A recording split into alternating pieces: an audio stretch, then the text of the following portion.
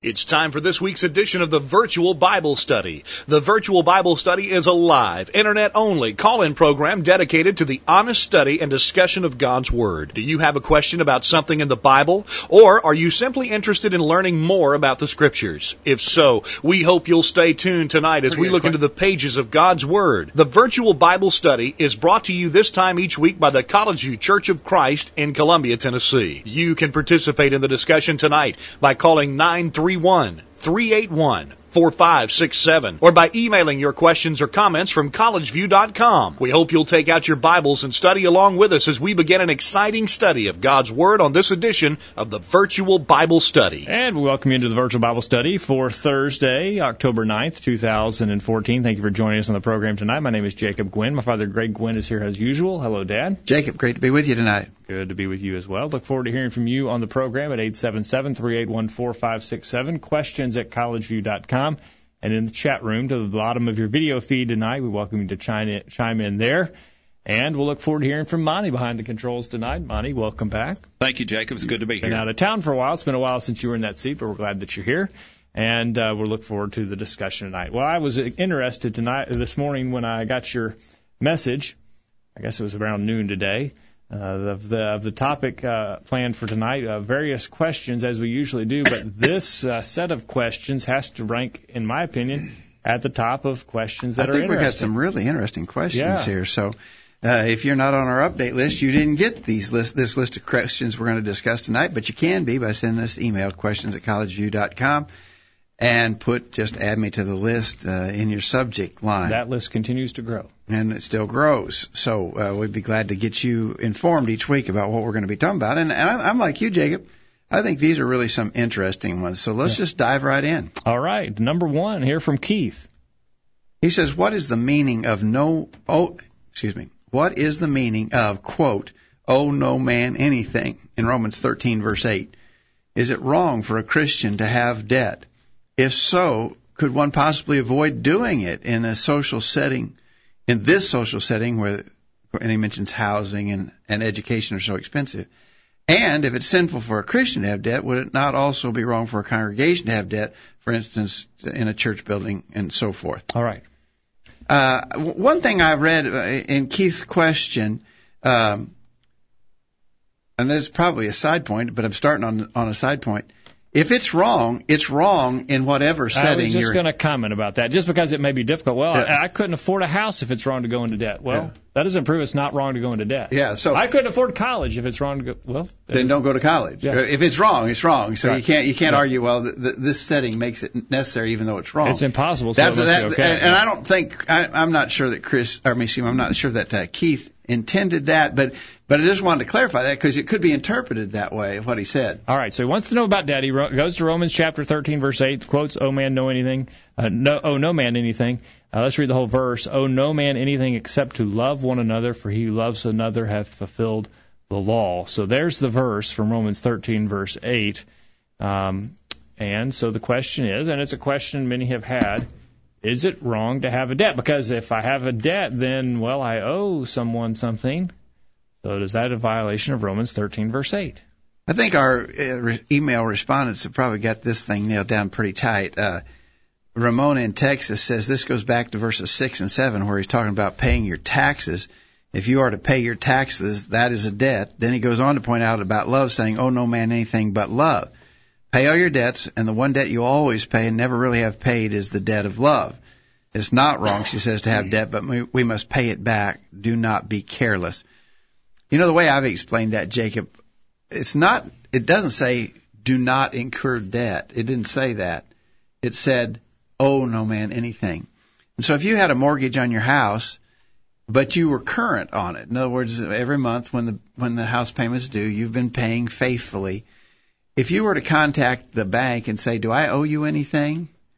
They would say, no, you're current. Okay. Right? So it's not, and so you have a debt that you're paying, a mortgage debt that you're paying, but you're paying it in accordance with an agreement you made with the bank. You've made a covenant agreement with the bank, and you're keeping your end of the bargain. And so you are not owing them right now. Now, next month when the bill comes due, if you pay it on time, you're still current. You're not owing. You're And so I think that may be the best explanation I can give. All right. So I think you're coming up with the idea that you need to make good on your promises. You need to make sure that you don't default on the things that you owe. Let's look at Jim from Kentucky. He says, Romans 13, verse 8, within the context of this passage, the inspired Apostle Paul was talking about our duty to others and not specifically about financial debt. We are to be, verse 1, subject to higher powers. We owe them our obedience. Verse 2, to reject those powers, authority, government, is to reject God's plan. Verses 3 and 4, God established rulers for our good, not for evil purposes. Verse 5, we therefore are to be in subjection to them. Verses 6 and 7 of Romans 13, we are therefore to pay our taxes, tribute, etc., whatever is required by law. Therefore, verse 8, we are not to be in debt, not in debt of our duty, not in debt of subjection, not in debt of paying our tribute or custom.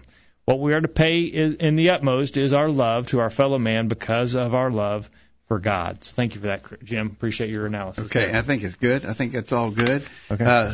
And we have one more email, but didn't deal with that question. Chris in the UK, who is listening in the chat room again tonight, glad to have you, Chris, said it's not a prohibition on borrowing money, which Scripture permits and regulates. He references Exodus 22, verse 25, Leviticus 25, verses 35 through 37, Deuteronomy chapter 15, verses 7 and 8, Nehemiah 5, verse 7, Psalm 15, verse 5, 32, verse 21 and 26, Ezekiel 22, verse 12. And then he gets to the New Testament. He references Matthew chapter 5, verse 42. Let me read that one. And Luke chapter 6, verse 32. I'm kind of drawing a blank there. 540. Right. 542 says, give to him that asketh thee, and from him that would borrow of thee, turn thou not away. Well, that's interesting. It's kind of interesting. In other words, if it's wrong to borrow, Jesus would have said, that guy who's trying to borrow from you, don't give it to him because he's not supposed to be asking anyway. If it's wrong to borrow, then it would be by default wrong to lend because you're assisting with that. Yep. Luke 6, verse 32, but if you love those who love you, what credit is it to you? For even sinners love those who love them. So I'm not sure exactly the reference there in Luke 6, verse 32, but it is an interesting verse in Matthew 5, verse 42. Paul's point, he goes on, is that all of our financial obligations must be paid when they are due. In debt, we are to be the only debt we are to be in is of love, and we are not to be lacking in that to both believer and non-believer alike. It is a command of God, and by doing so, we show our love for the Lord. I think that's got that. Rick in the chat room references Psalm 37:21. The wicked borrow and payeth not again. It doesn't say that it's wicked to borrow. It's wicked to borrow and pay not again. Yeah. And so I believe that's the right answer to that question. Any thoughts on that, Monty? Well, I agree that seems to be the gist of it, is that especially in the first script it's talking about that we owe tribute and honor to various different governmental authorities, as he's talking about. And basically what he's saying is don't get behind on it. Keep up your obligations. Do what you're supposed to do. Yeah, because they're going to send you if you hadn't already got yours, I got mine last week, your property tax bill. Well, if you don't pay that on time, then you're owing. Yeah. But they give you until this date certain to pay that property tax bill, and when you do, then you're all even again. You're all you even. Don't owe anything. That's right. But now I do have the bill, but I do delay paying it. I'm sure you gentlemen do as well. I mean, so. But it's not right, due right. until February. Right. I don't know why they. That's another point, but I don't know why they send them out so early. Okay. Good chance for me to lose it. But Romans chapter 13 says pay your taxes, and so you're going to do I'm going to do it. Hey, now, he does, the listener, Keith, does ask questions. Is it wrong for a Christian to have debt? Not on the surface, but I think there are occasions when it would be wrong for a Christian to have debt. When he puts himself in a position where he's not going to be able to pay his debt, for instance. I mean, and it's very easy in the society we live in today to get yourself in a position where there's no way in the world you could pay your debt. Yeah. And I think that's what Romans 13 would speak to. Then I'm setting myself up to be owing and not being able to pay. Yeah. And there are other instances, I think, when incurring debt would be wrong, and that would be if incurring the debt is a result of lack of contentment on your part and covetousness, which I think a lot of debt in our society today is incurred because people aren't content, Monty. We got to keep up with the Joneses, so to speak, and even though my financial capabilities, my job or whatever doesn't pay enough to do it, I feel like I've got to have a new whatever because they've got one. or maybe I've got to have a better one than they've got, so I go into debt to do those things. Well, then my motivation is wrong, so therefore whatever it takes for me to fulfill that is wrong also. All right, and so you're going to have to make a personal judgment on that, but you need to ask yourself, okay, so I'm going to go into debt for this item. Am I living consistent with Hebrews chapter 13, verse 5, which says, let your conduct be without covetousness and be content with such things as you have? Does my going into debt for this betray the attitude that I'm content with the things that I have? I think also it would be wrong for us to go into debt or to obligate ourselves to the point that we don't have any money left over to give to God when it's time for us to make our offering on the first day of the week. There you go.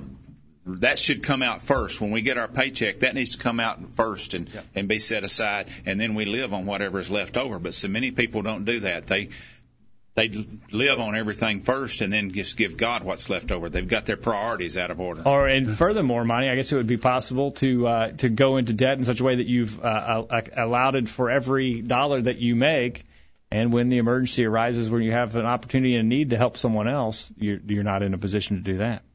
Yeah, in Ephesians, what you just said reminded me of Ephesians 4:28. That's right. Let him that stole steal no more, but rather let him labor, working with his hands the thing which is good, that he may have to give to him that needeth. Well, if I've obligated myself for every dollar that I make with buying things, consumables for myself, then I still don't have anything to give. And I'm not working for the reasons that I was told to work for there in Ephesians chapter 4. Yeah. All right. Now the second, just the side question from Keith was, what about a church going into debt to construct a church building, for instance? Yeah.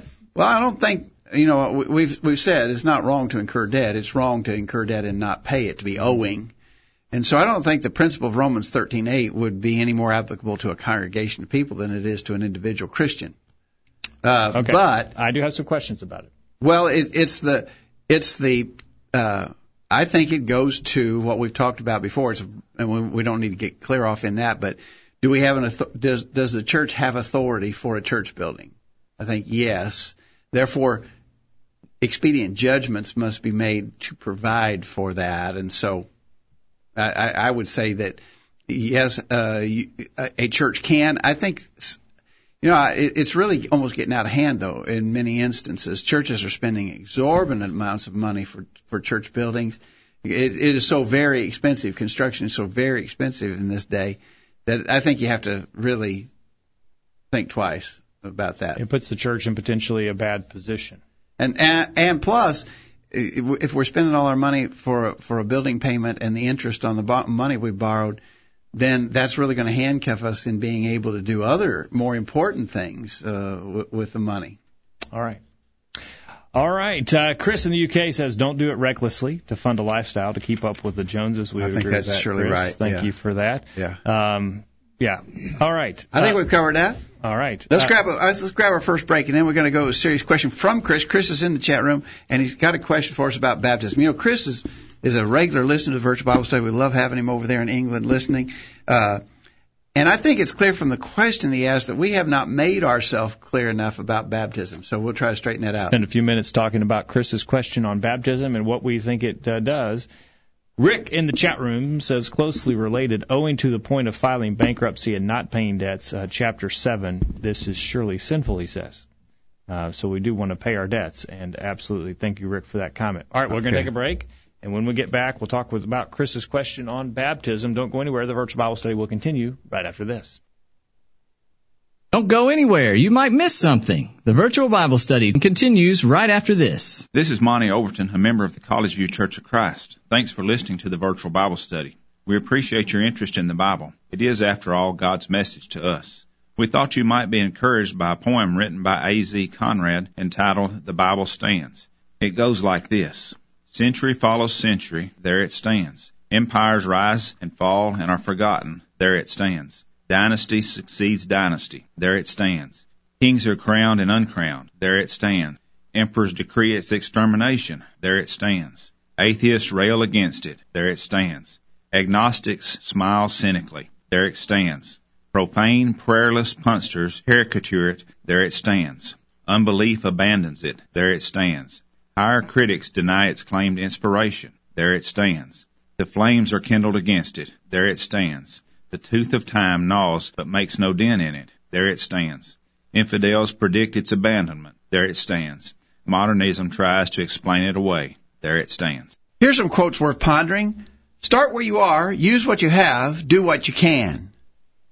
Run when you can, walk when you have to, crawl if you must, just never give up. Resentment is like drinking poison, expecting the other guy to die. You may try and fail, but never fail to try.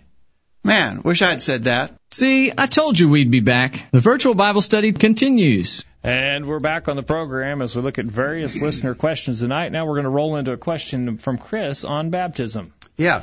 Chris sent a while back. Now, this has been a month or two. Let's see, about a month ago. He sent in a long email to me, and he has said, I could read some of that, but it's just way too long. It would take most of the rest of the hour to read it. So I'm not going to read it all, but his question basically is, would you replace the blood of Christ with the water of a baptistry? Do you teach that we are regenerated, made alive, cleansed by water baptism? That the work of Jesus on the cross cannot be said to be finished and efficacious until man does something. Mm-hmm. Now I want to read just a little bit more of the long post that followed. He says, underlying the idea that man, by an action such as baptism, can bring about his own regeneration is the rejection of biblical teaching of sin, and most especially the truth that sin enslaves man, debilitates man, brings spiritual death to man.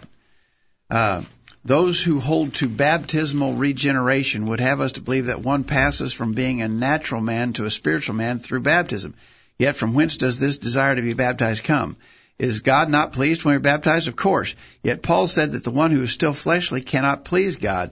If such a person is the enemy of God, enslaved to sin, how is it that he's able to do such a spiritual and pleasing thing as to desire to be baptized? Obviously, this is impossible. Baptism signifies our death to the old way of life and our resurrection to a new life in Christ, as Paul uses it in Romans 6, 1-4. Unless we have died to sin and been raised with Christ, in reality, prior to our baptism, the symbol becomes meaningless. So we see that the position that posits baptisms as the means of regeneration and forgiveness ignores the most basic teaching of Scripture regarding man's inability. In taking the position that they do, the baptismal regenerationists not only make man capable of things he is not, but they reduce God's grace to a mere aid and make the death of Christ a theory that is dependent upon man's act of obedience rather than the finished and effective work that the Bible teaches it to be. Well, lots of things to talk about there. I don't know where you start, but I like the idea. I'd like to start with the idea. Well, you may have. Go ahead. The idea that the work of Jesus Christ on the cross cannot be said to be finished and efficacious until man does something. Well, if I don't believe that, then I believe that Jesus' death on the cross is efficacious to man regardless of his response to that. I was thinking about that too, Jacob, that part. Are we teaching that the work of Jesus on the cross cannot be said to be finished and efficacious until man does something? Well, if man doesn't have to do anything, then the converse of that is true. Then the converse would be through everybody saved. It would be the universalist position. I know Chris doesn't hold to that view. Yeah. But if the work of Christ on the cross is finished and efficacious and man doesn't have to do anything, then man doesn't have to do anything. Yeah. And everybody's saved because nobody has to do anything in order to be saved. And I know Chris doesn't take that view. So we're saying that Christ has finished his work. Yeah. And it is efficacious to those who will accept the benefit of his sacrifice and through faith and obedience. Yeah. If man has to do anything, if man has to believe, then his salvation is dependent on something he does, not just on what Jesus. Yeah. If man has to confess, then his salvation is dependent on something he does, not just what Jesus did. If he has to repent, then the work of the cross cannot be said to be finished and efficacious until a man repents. Until he does something. Yeah. And so really adding baptism is no more of a problem to that view than any of the other things that we're expected to do. And the Scripture says to be faithful until death. Well, if you've got to do that, then Jesus' work, it all is consistent there. Either it depends on us to respond properly, or we don't have to do anything. The very first gospel sermon in Acts chapter 2, verse 40, Peter said, and with many other words did he testify and exhort, saying, save yourself from this untoward generation. Men had to respond there on the very first They gospel. had to save sermon. themselves. All right. You know, even in John chapter 6, verse 29, Jesus was asked, verse 28, what shall we do that we might work the works of God? And Jesus answered and said to them, this is the work of God, that you believe on him whom he has sent. Belief is a work. Okay. There are responses that men have to make, and so we have to do that. Brad in Athens says, no, what is being ignored are clear passages that tie baptism inextricably to the salvation and remission of sins. I think we've reached our quota for big words. Big words, efficacious and inextricably. But here are the passages that Brad says tie salvation to the remission of sins. Acts 2, verse 38, where we're all familiar. Repent and be baptized for the remission of sins. Acts 22, verse 16, and now why tarriest thou? Arise and be baptized, and wash away thy sins, calling on the name of the Lord. Mark 16, verse 16, he that believeth and is baptized shall be saved, but he that believeth not shall be damned. And 1 Peter chapter 3, verse 21, the like figure whereunto baptism does also now save us. Again, that language is very clear. As Brad says, it ties baptism to salvation and remission of sins inextricably. Yeah, and you know the phrase baptismal regeneration. I don't own that expression. You know, baptismal regeneration. Don't read about it in the New Testament. What we do read about is in Titus chapter 3, verse 5, not by works of righteousness that we have done, but according to his mercy he saved us.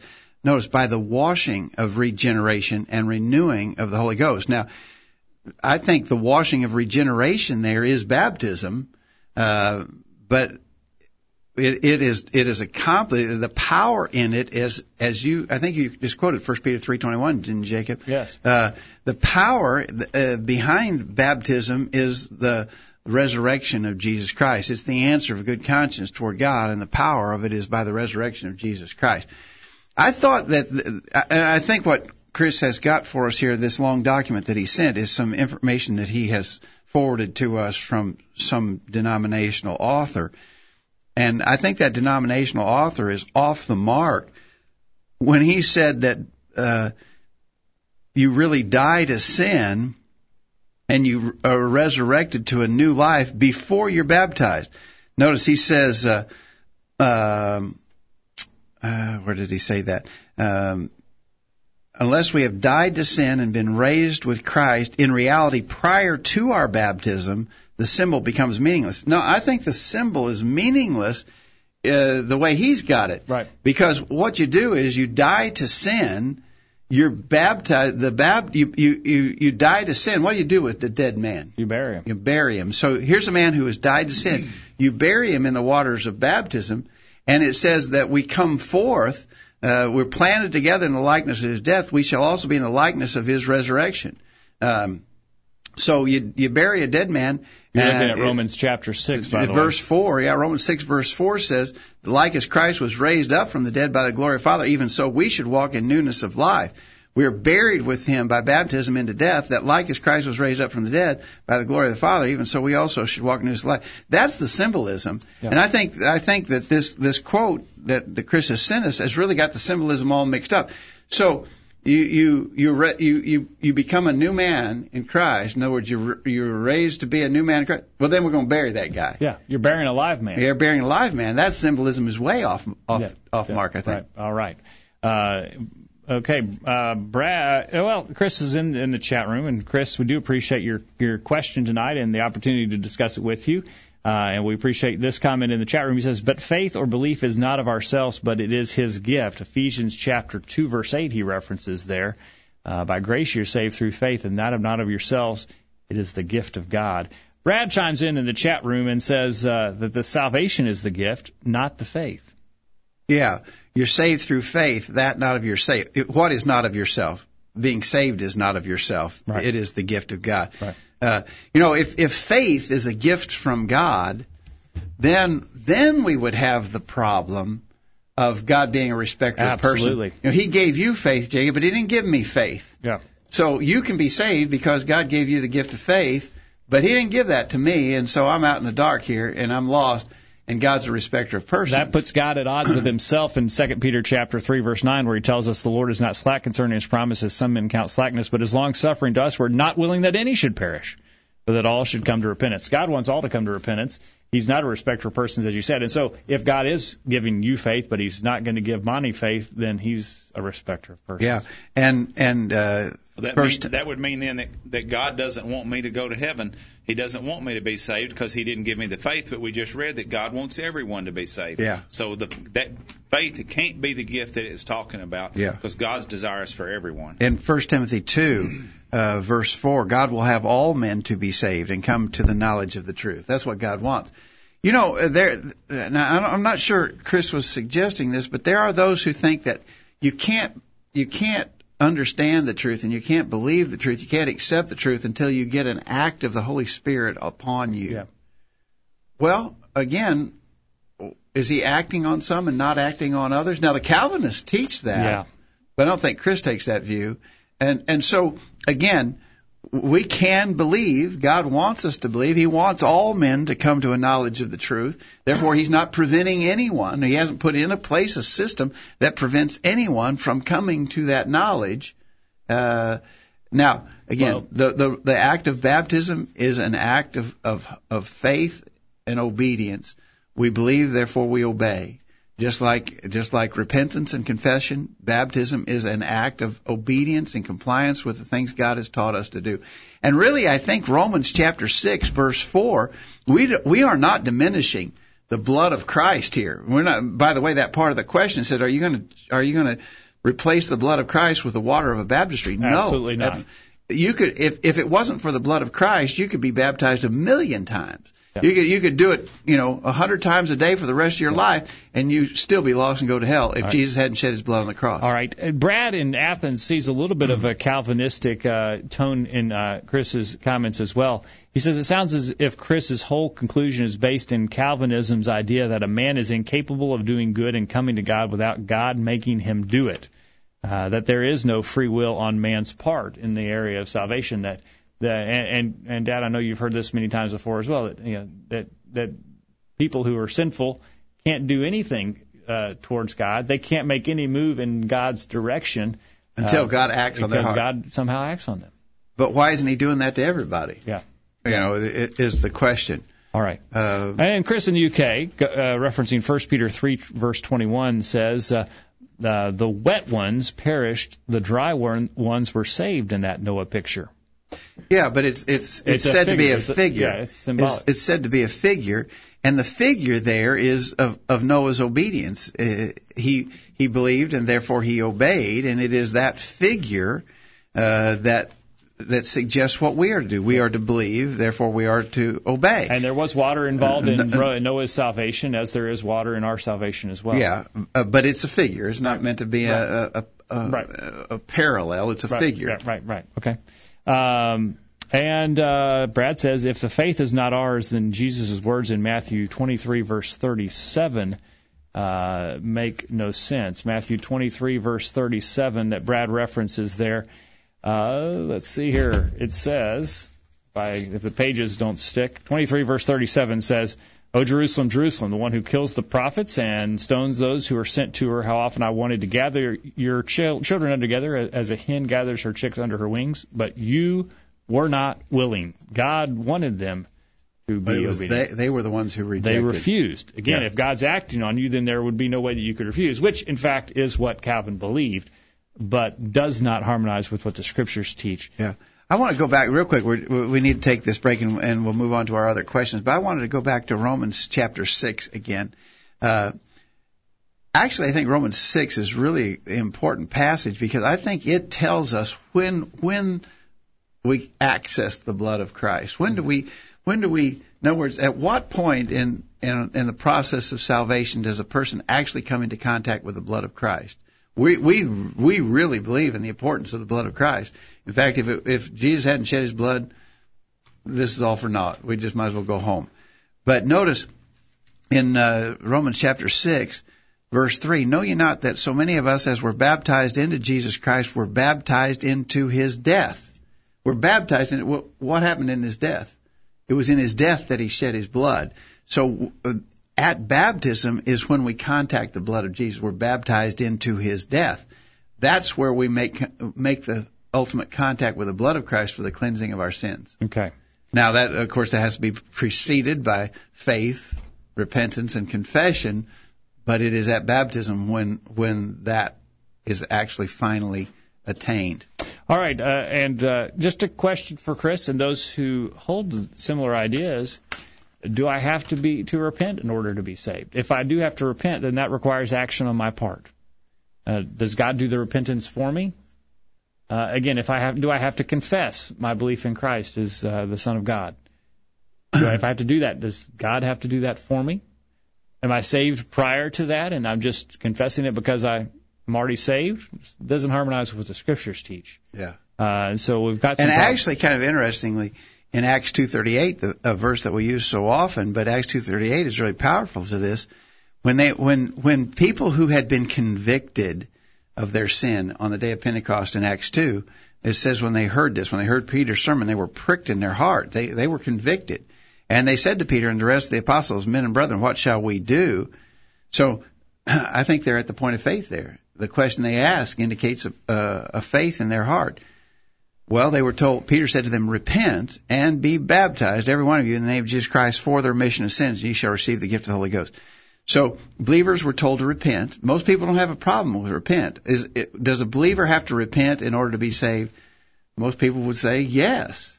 Yeah. But if he has to repent, then he also has to be baptized, because Acts 2:38 says repent and be baptized for the remission of sins. Yeah. If you have to repent to be saved, you have to be baptized to be saved. The wording in there makes the two equal. Now, Chris asked the question, if it is always true that God's desire, or if it is always God's desire we all are saved, how does that not lead to universalism, which can't be true? It is God's desire that all would be saved. In 1 Peter chapter 3, verse 9, as we referenced, that God is not willing that any should perish, but all should come to repentance. The other passage you referenced there, Dad. 1 Peter 2, verse 4. 1 Peter 2, verse 4. He wants all men to be saved. No, I said 1 Peter, 1 Timothy 2, verse 4. That's right. He wants all men to be saved and come to the knowledge of the truth. So, Chris, again, our view allows those verses to be harmonized. Your view does not. Let me get that right. It's 1 Timothy 2:4. 2:4, right. 1 Timothy 2:4. Okay. Again, our view allows that to be harmonized. God wants all men to be saved, but men have to accept the gift and respond. Chris's view forces a contradiction, because God is acting on the person to make them respond. Therefore, if he wants all to be saved and come to knowledge of truth, then he obviously isn't acting upon that will. He's not causing everyone to be saved, because all are not. Yeah. Okay. All right. There are probably more questions, and Chris can correspond with us more about it. Chris, thanks for the question, and I'm glad that we had a chance to clarify our position on baptism, because your question indicated we had not been clear about that. Certainly, water does not replace the blood, and we do not believe that at all. And we do, thank you, Chris, for the question. We'll look forward to talking with you more on that in the future, hopefully. We'll take a break and get this week's bullet point. When we get back, we've got an interesting question from another Chris, or is this the same Chris? We got another question from Chris, yeah. All right, we're double dosing tonight. Does God hate anything? And then, we'll talk about elders. We're going to have to run fast through these, but we'll look forward to your discussion after this week's bullet point. Don't go anywhere. We'll continue right after this.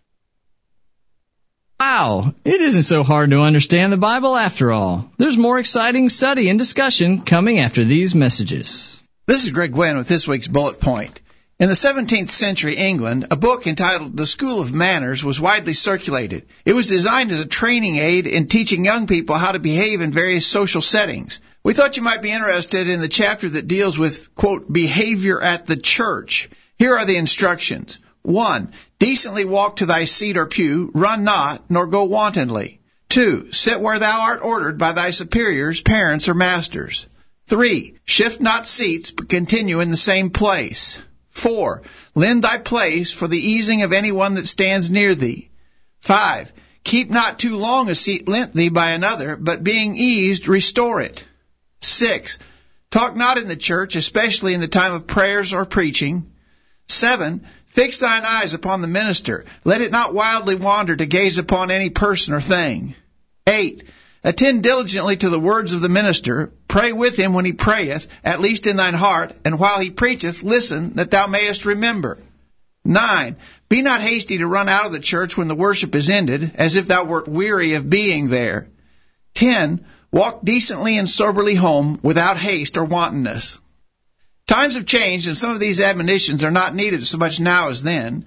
For instance, we typically have plenty of comfortable seats for all worshipers, but I especially like the instructions that encourage, fix thy eye on the minister, attend diligently to his words, and be not hasty to run out of the church when worship is ended.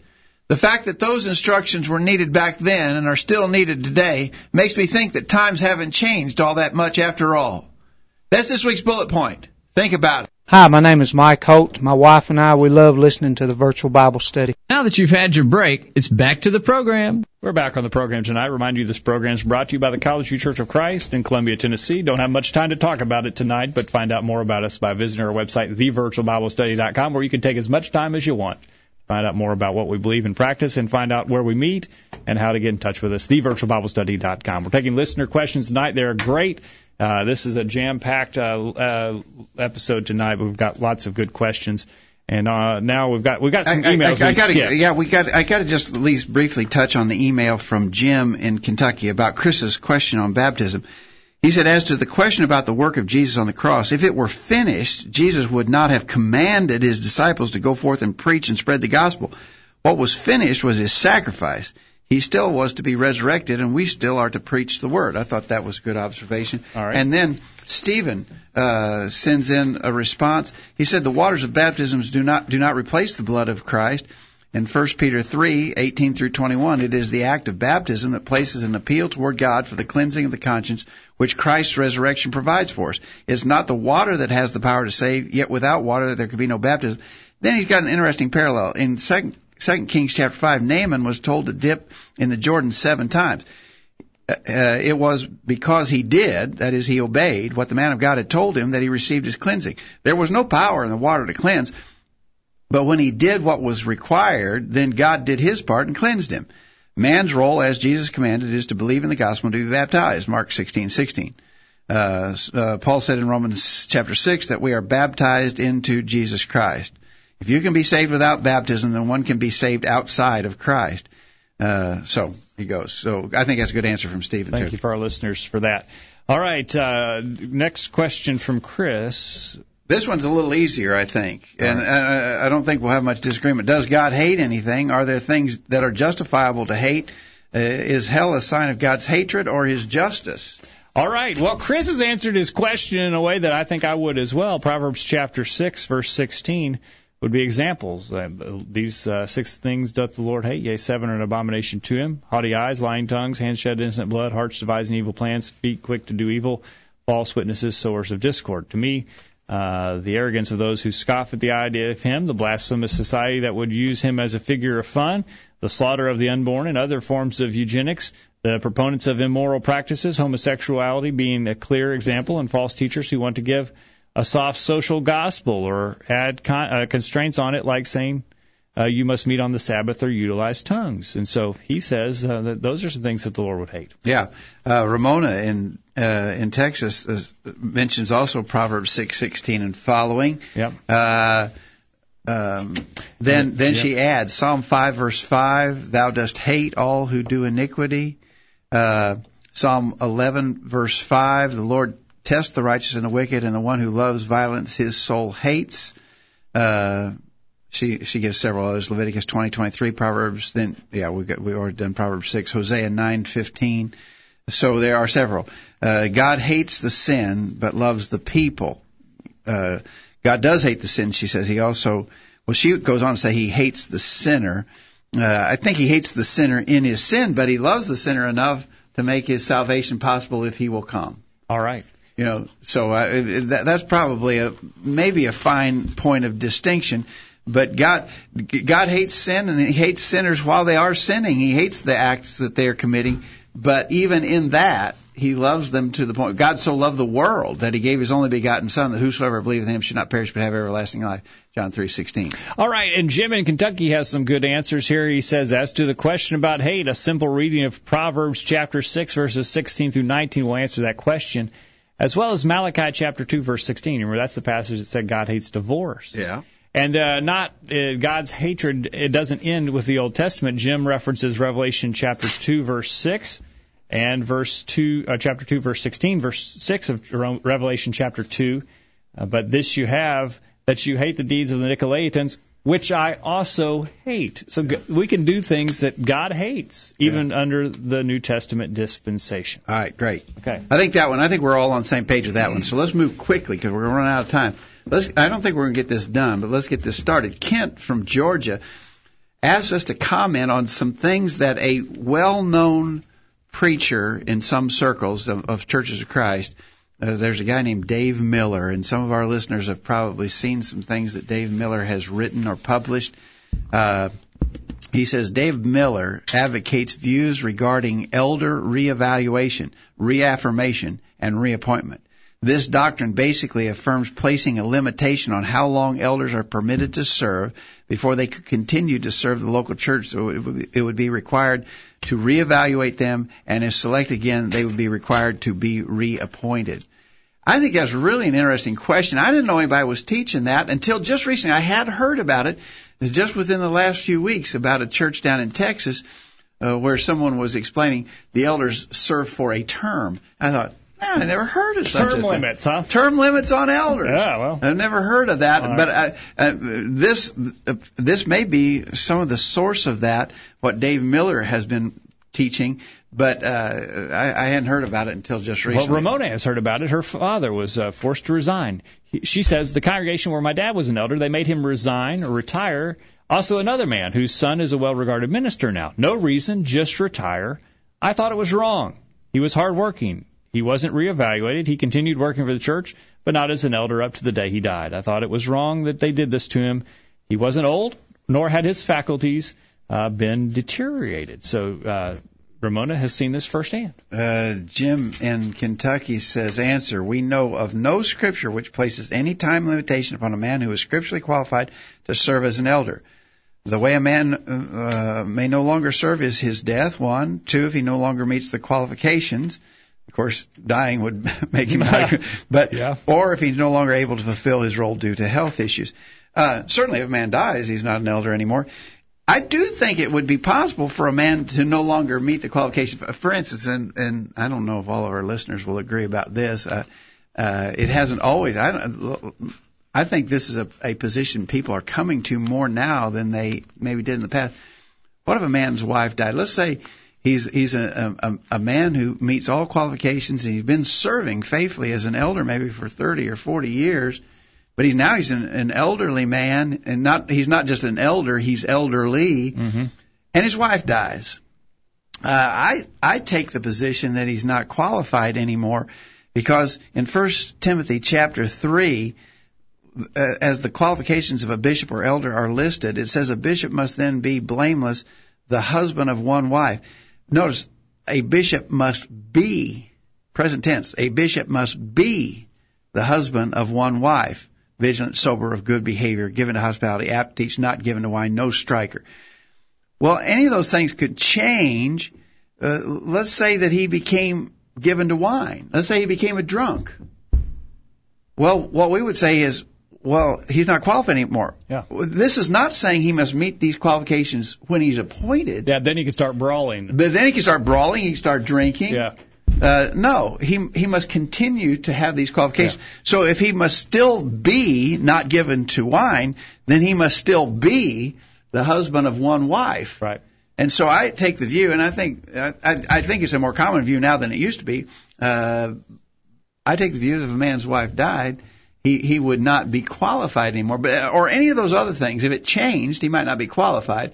But as long as he still meets the qualifications, there's no time limit stated in the Scriptures. But elders should reevaluate themselves and make sure they're still meeting the qualifications. And I suppose to some extent the congregation should too. Let's say the man gets Alzheimer's and he doesn't really know what he's doing anymore. He definitely wouldn't fulfill the qualifications, for instance, the ability to teach there, referenced in 1 Timothy 3, verse 2, and maybe he's not in a position to see that anymore. Yeah. Maybe the congregation says, brother so-and-so, we appreciate all you've done, but it'd be better for you just to step down and take care of your health. So there is some reevaluating going on. Yeah. Or what about the very first, a bishop must be blameless.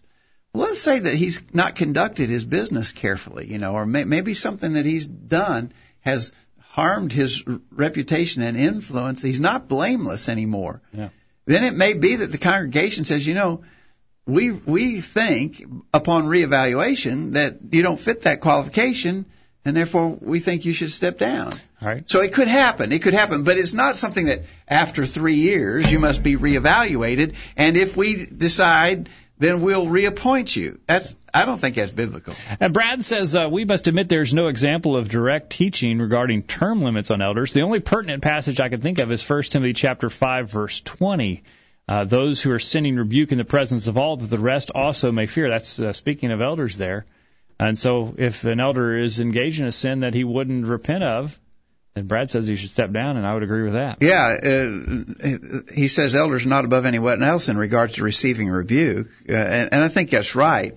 And so what we're saying is there could be things that would cause a reevaluation either on the part of the elder himself or on the part of the congregation, and that might mean that he would be no longer an elder. But the idea that you would do this on a sort of like on your job, we're going to give you a job evaluation, an annual evaluation, and we'll renew our contract with you if you pass our reevaluation. Yeah. That's not biblical. Stephen in his email tonight says, I'm glad that God doesn't reevaluate me periodically and rejustify me. Like so many other worldly ideas that keep creeping into the Lord's church, there's no biblical justification for these types of actions. They need to stop immediately, or we need to stop saying, as we are, as a people, are trying to follow the inspired word. There's a scary admonition in 2 John not to exceed or transgress the doctrine of Christ, or we might end up saying, Lord, Lord, open up for us. I know that under the law there was a minimum and a maximum age required for the Levites and priests, but I can detect no upper age limits on evangelists or elders under the new covenant. Most agree that John would have been in his 90s on the Isle of Patmos. Okay. And then Chris in UK says, going from last week's study, where's the command example inference for that? In other words, term limits for elders. Where's the command example? And good question. Basically, the question is, where's the authority for imposing term limits? Good tie in there, Chris. He says, also as to fixed terms, I don't see how elders are elected like as if they were presidents. They using approximate methods can and should be open to church discipline, as 1 Timothy 5:19 and so forth teaches, remembering ultimately he is under stricter judgment, James 3:1. Of course, the elephant in the room is what constitutes a sin worthy of discipline. Is in line anything that prevents him now being above reproach an acceptable level of sin. Well, I do think that requirement of being blameless, if he's not any longer blameless, then he's not qualified, and that might have to be dealt with. But any of those qualifications, if it changes, then we may have to talk about that. But term limits, no. And Chris in the chat room asked the question, also, if you have to be married, does no single man be an elder? I guess, could no single man be an elder? I think not. It says he's the husband of one wife, and he rules his own house well, so it does tell us that he needs to be married there, according to the qualifications. Let's get our last break, and then we got one question left, and I think it's really a good one from a young 17-year-old Christian. 17-year-old question about 17-year-old ask a question about dating. We could spend a whole program on this. But we'll talk about it when we get back. Don't go anywhere. We'll go to the top of the hour right after this. Got a question about something you've heard on the virtual Bible study? Send your questions to questions@collegeview.com. We'll be right back after this. Hello. Hey, Matt. No, I don't have any plans for Friday night. What are you doing? Oh, I won't be able to go with you to watch that movie. Because, Matt, the movie is rated R. Hey, why don't you just come over and hang out at my house Friday night? Great, I'll see you there. Being pleasing to God means that you may have to be different than the crowd, but don't be afraid to stand up for what's right. You just might find it is easier than what you expect. A message brought to you by College View Church of Christ. We're tracking the trends on the virtual Bible study. A poll of self-professed Christians found these results about their practice in prayer. 68% pray more than once a day. 78% most often ask for health and safety. 27% say their prayers are always answered. 79% most often pray at home.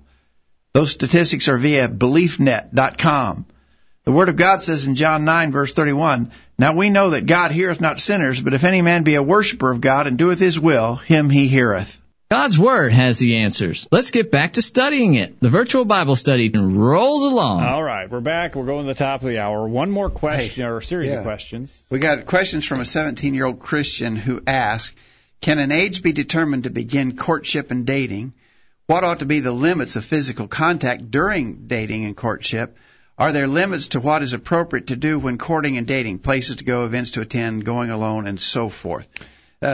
I think those are great questions. First off, kudos to the 17-year-old for considering these questions. And my apologies to Brad and Pam, who sent in emails that I did not see till just now. They came in late, and so I'm going to take this answer from Pam first. Thank you, Pam. Sorry for missing your email. She said, I think the age should be when they are ready to get married. Once they have a great relationship with God, then all the following will be easy. They can support themselves, know and understand themselves, ready to give their life to and for another human. Physical contact is tricky. It may be wise to eliminate all due to lustful thoughts and feelings. Think about two heterosexual male being best friends. The contact should be quick and short. In other words, I think she's saying if you okay, all right, I get that. Activities, church, family gatherings, public places, no romantic movies, festivals, parks, malls, sport games, etc. Avoid clubs, bars, sexually explicit movies, or movies with sexual content, parties that include any of the above mentioned. There shouldn't be any dating until you're ready to be married, fulfilling the above points. At that time, you will be grown and mature, so needing a chaperone wouldn't be necessary. I have 2 young kids, and they already know the family rule. No dating until you're ready to get married. Wow. Pam's in Mississippi, so thanks, Pam. Thank you, Pam, for those comments, and I think I would agree with those comments, mostly at least. Good comments there from Pam. What about Brad? Brad didn't answer that question. We skipped over Brad's. He gave good answers to the questions on baptism and God hating things, and so sorry, Brad, I didn't get to your emails. They came in late and I didn't see them. All right. Well, so the question: can an age be determined to begin courtship and dating? I guess Ramona says she wishes she knew that when she began dating. So I don't know that we're going to be able to find a scriptural, but I do like Pam's email there. Why start dating until you're ready to get married? Monty and I were talking this before the program began, and I think parents need to be aware of the danger of kindling these fires of desire too early. You know, I see parents, worldly parents, do it a lot. 12, 13, 14-year-old kids, and they're really pushing them to get involved in dating and going to dances and all that sort of thing. But I'm afraid I see even Christian parents making that mistake too. Why get those fires kindled so quickly when there's going to be years and years before there can be anything done to satisfy those desires that you're getting started? Right. I'd say slow it down. Slow it way down. Monty, you had a comment. Well, I agree with Greg. There's no point in getting these hormones in an uproar when you don't have the scriptural legitimate method or means available to you to satisfy them. You're just causing yourself to be frustrated, and you wind up causing yourself to get in the middle of a situation where you're going to commit fornication, which we know is clearly wrong. Kind of in response to how much touching or whatever it would be appropriate in a dating situation, the Bible condemns lasciviousness, and it could be to the point, I might personally be to the point that I couldn't even hold a woman's hand without lusting over her. So if that's the case, then I don't need to do that. So that there may be some amount of judgment involved for each individual and being recognized in herself. I've known people. Yeah, but at the same time, if you avoid it completely, you don't have to worry about it. Yeah. I've known people who've taken the view that they shouldn't even hold hands. And I always thought that was a little bit radical, but then I thought, what if my wife saw me walking down the street holding the hand of another woman? She'd think that was inappropriate. So maybe we should be more careful, even on simple things. But, I think we don't tell our young people enough, give them enough guidance about that sort of thing when they're in the courtship time. I know as a young man dating, I know I was uninformed, Right. badly uninformed Right. about appropriate limits on touching and so forth. And so I think this has got to be a job parents do. You can't teach a sermon and make the point effectively. Yep. But parents should be very involved and open and discussing these things with their young people when they're in that time frame. All right, absolutely. Jim says there's no specific age as it depends on one's level of maturity, level of contact. Difficult to know, he says. Minimal is the safest. One does not want to cause the other person or self to lust and have evil thoughts, which could lead to sin. Things that are appropriate. Can the Lord be with you? In other words, where should you go? What should you do? He has to be your partner. He is to be your partner in life. Would you be embarrassed for him to be with you? Jim says, by the way, I would ask these questions of some of the most mature questions. No, he said I would say that these questions. Oh, yeah, are some of the most mature questions one could ask. To make sure they are doing things which are appropriate in their relationship with another. Good question. So, did you read this from Ramona when she said, "I wasn't allowed to attend dances or R-rated movies"? I remember once on a date I went to see The Graduate, and my parents found out. Oh wow, was I in trouble? That was back in the 60s. My parents did right. And although that was a bad movie in the 60s, it'd probably be very tame in comparison to a lot of what is in the movies today. I see. We don't need to be going to most movies. Whether there's we're hardly on a date or hardly not. a movie that a Christian needs to be going. I mean, effectively, almost none. All right. Chris in the UK says, I don't know as to the age, but I would first suggest having a good social circle and have many friends, and that one will become obvious as you are drawn to each other. But as with all things, this needs to be prayerfully done. As to what you can do what you can do, attend church services together is a good starting point. Remembering you are there for the Lord, not each other. Meet each other outside of church in public with the others present to keep each other accountable. If you are alone, away from sight, tongues will wag and your witness will be affected, even if all you were doing was helping each other with a class project, for example. As to how intimate you can be, I would say if you don't have it. You see what I'm saying? In other words, if it's a part of the body that you don't have, don't touch somebody else's. Oh, okay. All right. Interesting way to put it. All right. He goes on to say sexual desire in the chat room. Sexual desire is like a lion in a cage. Why would you shake the cage? I think that's really right. And I do think that if I were going to make a judgment in this matter, I think that all parents are too lax in what they allow their dating young people to do. Yep. And I think that would include Christians. I think Christians are too lax. And I think more caution, not less, is called for. Obviously, our young people are being bombarded with sexual content in the media, and therefore we're going to have to help them really be cautious because all the world is going that way. Right. In other words, if you had a teenager, 18, 19-year-old teenager who was still a virgin, they'd be like a freak in school. Right. Everybody else is having sex. Yeah. And so we're going to have to really work hard to help our young people in dealing with those temptations. It's worse now than ever. And as a parent, you won't be popular with that rule, but you got to help them see. And your kids will appreciate it as they're older. They'll appreciate it as older, but hopefully you can get them to appreciate it now. What it's about pleasing God. I think what you just said about not being popular as a parent, if we're doing this, I think that there's a misconception that people have in the world today is I've got to be my child's friend. Right. No, you don't need to be your child's friend until your child is probably 25 to 30 years old. When your child is in those young years and needing training and raising, you don't need to be their friend. You need to be their parent. And at times that's going to mean that you're going to be their disciplinarian. It's always going to be meaning that you're setting rules forth for them and structure in their lives. And they may not like that, but that's what they require. That's what God requires of us to be, is that parent, not their friend. We can be a friend later. We have to be a parent first. That's right. And Guest 112 echoes that.